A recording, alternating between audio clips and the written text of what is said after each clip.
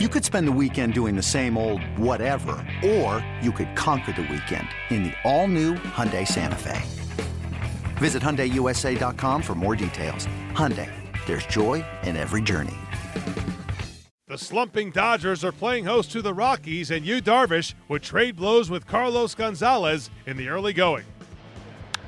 And he hits this ball a long way to left field. Granderson back. Granderson leaps, gone. Opposite field, home run, Cargo. 1-0 Colorado. And he got him to chase. That's 1,000 strikeouts now for Yu Darvish in his major league career. And he hits it towards left center field. Coming on, Peterson dives, can't get it. It gets off his glove. That will score 2. The Rockies are right back in it. And now you have the top of the order, and Charlie Blackmon. Tapia takes off, pulled down the line. That's a fair ball. It'll tie up the game. Charlie heading towards second. Throw by Puig's, not going to get him. We're all even at 4. Down the line, he'll do it. Blackmon around third, and the Rockies will take a 5-4 lead on a double by LeMahieu.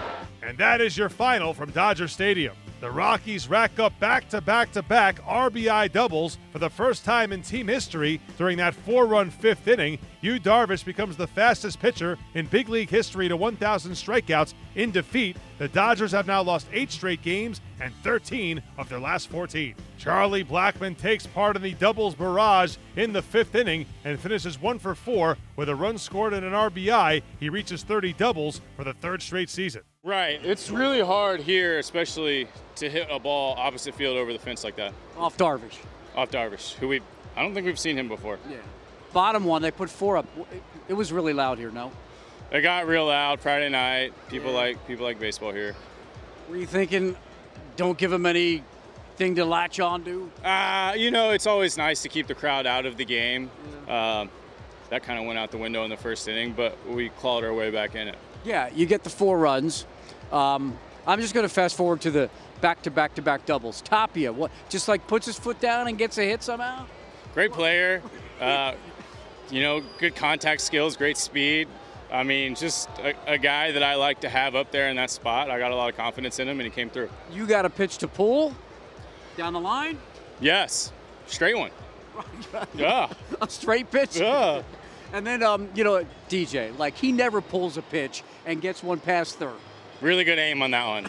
Really good aim. Good job, DJ. We needed that run. All right, Chris Russin, I don't even know, how do you explain Chris Russin and the quick pitch and the whole Chris Russin thing? He's real sneaky. Really good athlete. He's special in the fact not everybody can do that, right? He's athletic. He can vary his deliveries and still throw the pitch that he wants where he wants to while being quick or slow. Or really good job to let that leadoff guy get to second and then get out of the inning without him scoring. And then Neshek and Holland. Really good job by the bullpen, both of those guys. The Rockies will look to continue their success in Los Angeles on Saturday when Chad Bettis makes the start.